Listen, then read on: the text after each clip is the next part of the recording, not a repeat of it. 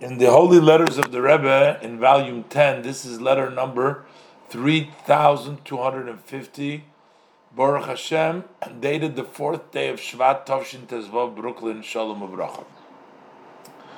Now, one of the things also with the Rebbe's spreading and widening Chabad in all different communities, there was also opposition. And there was also people's challenging, the statements that was made.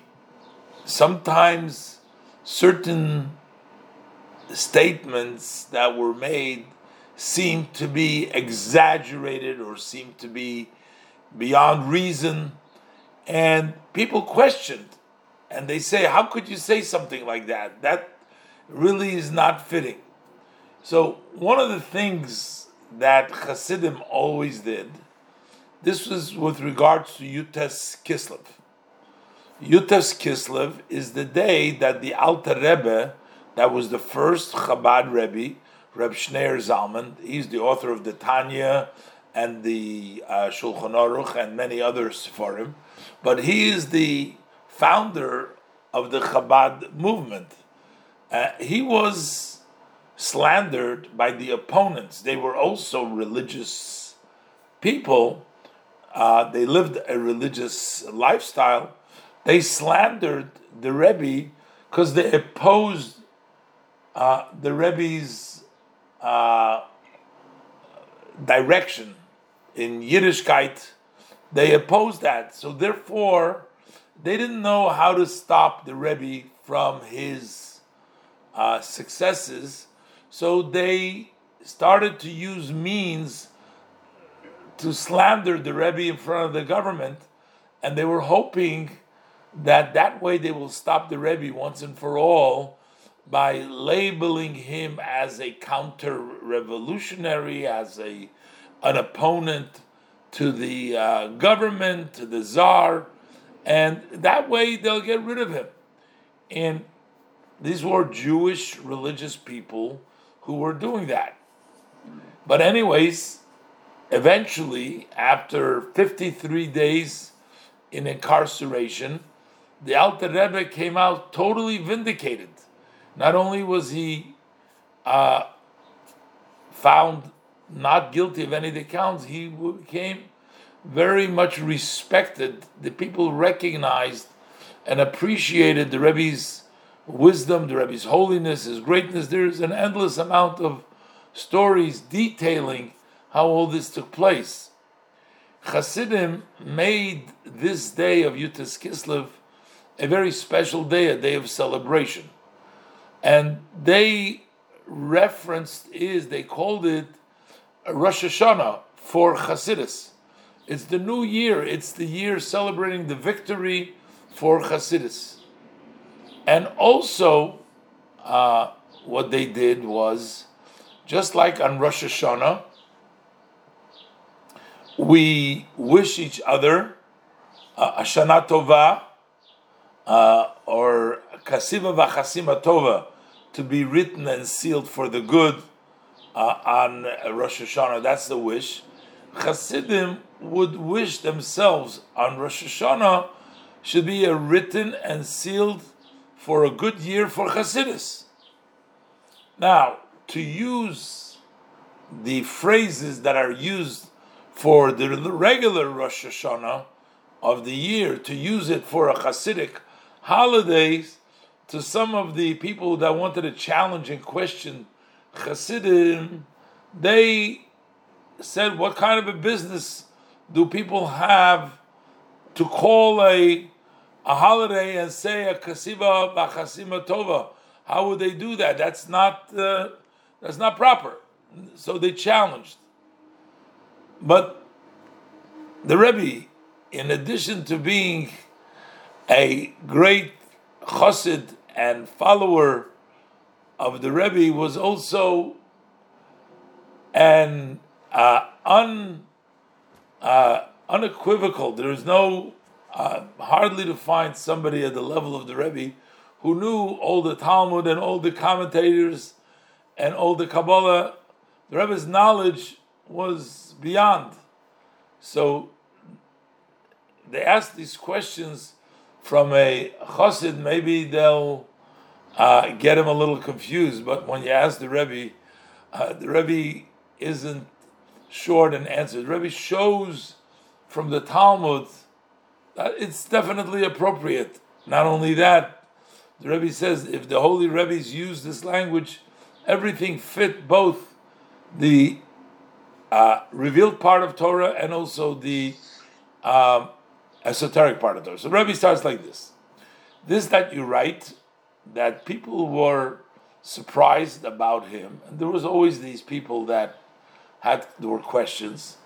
Now what is the Rebbes, our holy Rebbes, used when they talked about Yutas Kislev, the 19th day of Kislev? They were accustomed to write a Kesiva vechaima tova, to be written and sealed for the good. That's what they wrote about Rosh Hashanah. So how they were surprised, how could you write Kesiva vechaima tova for Yutas Kislev? How could you do that?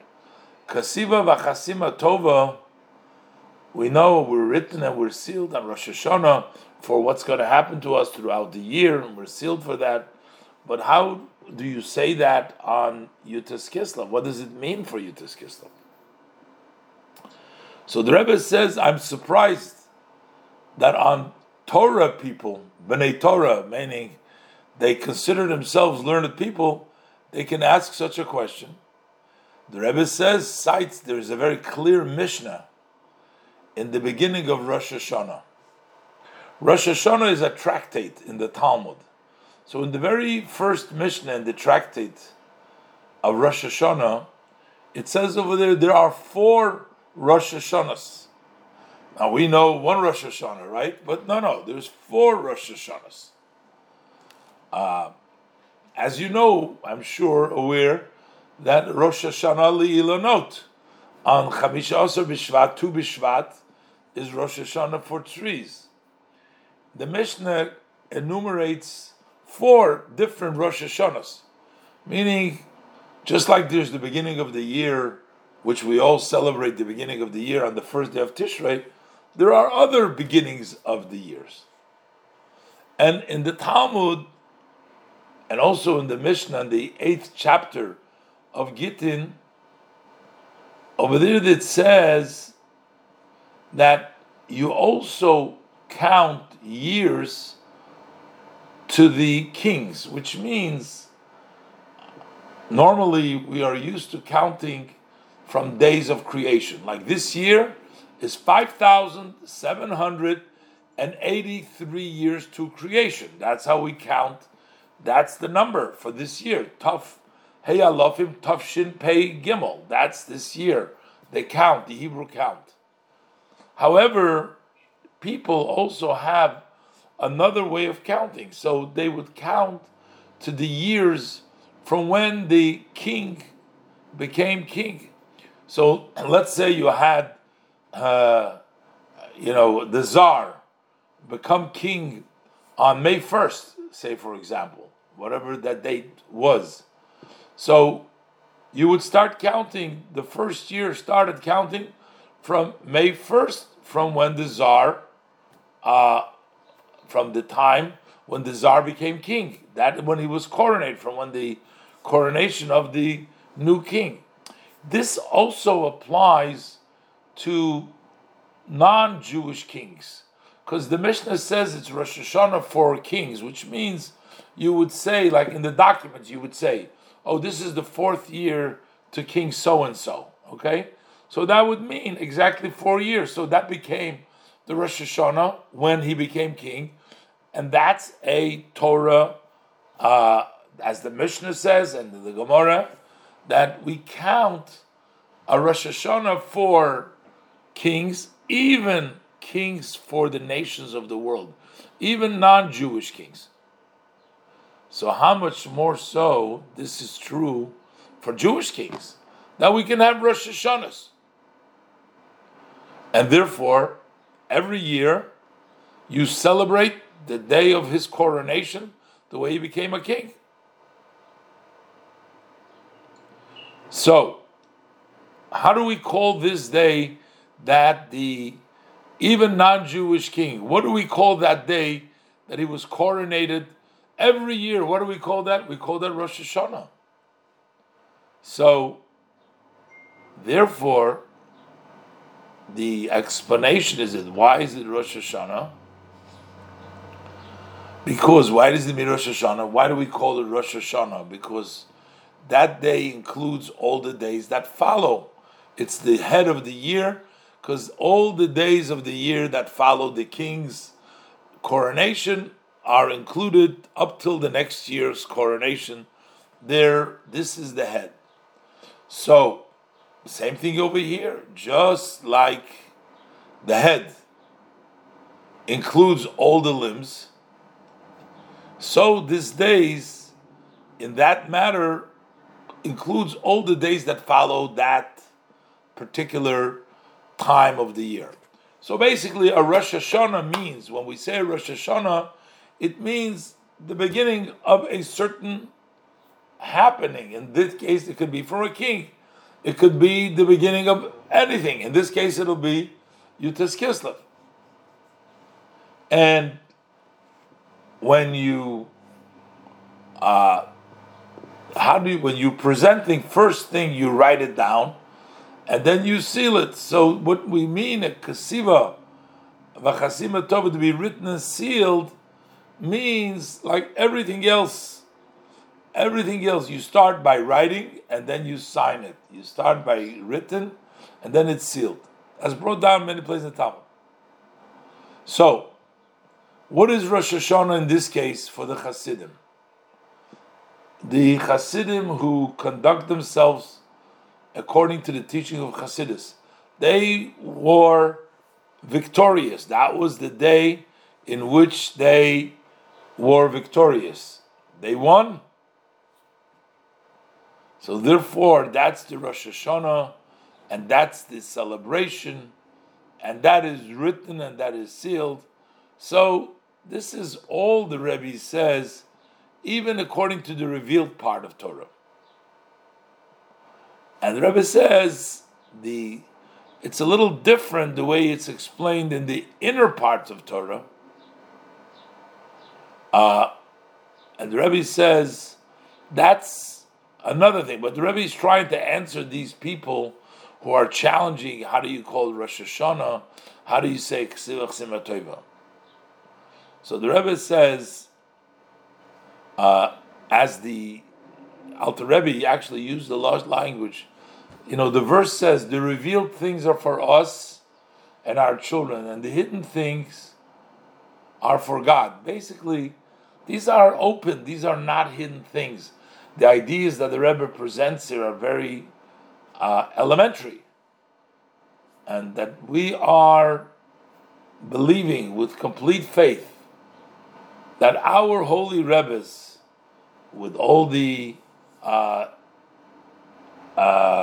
titles here, they combined, they tied, and they united the revealed part of Torah and the hidden part of Torah to make it into one Torah. And that's the way they led their communities, their children and their children's children. For sure, their conduct was precise, both according to the esoteric part of Torah and the revealed part of Torah. The Rebbe continues that. Basically, the Rebbe says not to worry about. These people had the very good knowledge and the right and the explanation in all of these matters, both in the open level of Torah and the esoteric level of Torah. And the Rebbe says that it's perfectly okay, and perhaps he was able to tell some of the critics that their criticism is misplaced, and that there is a source, and they can be rest assured.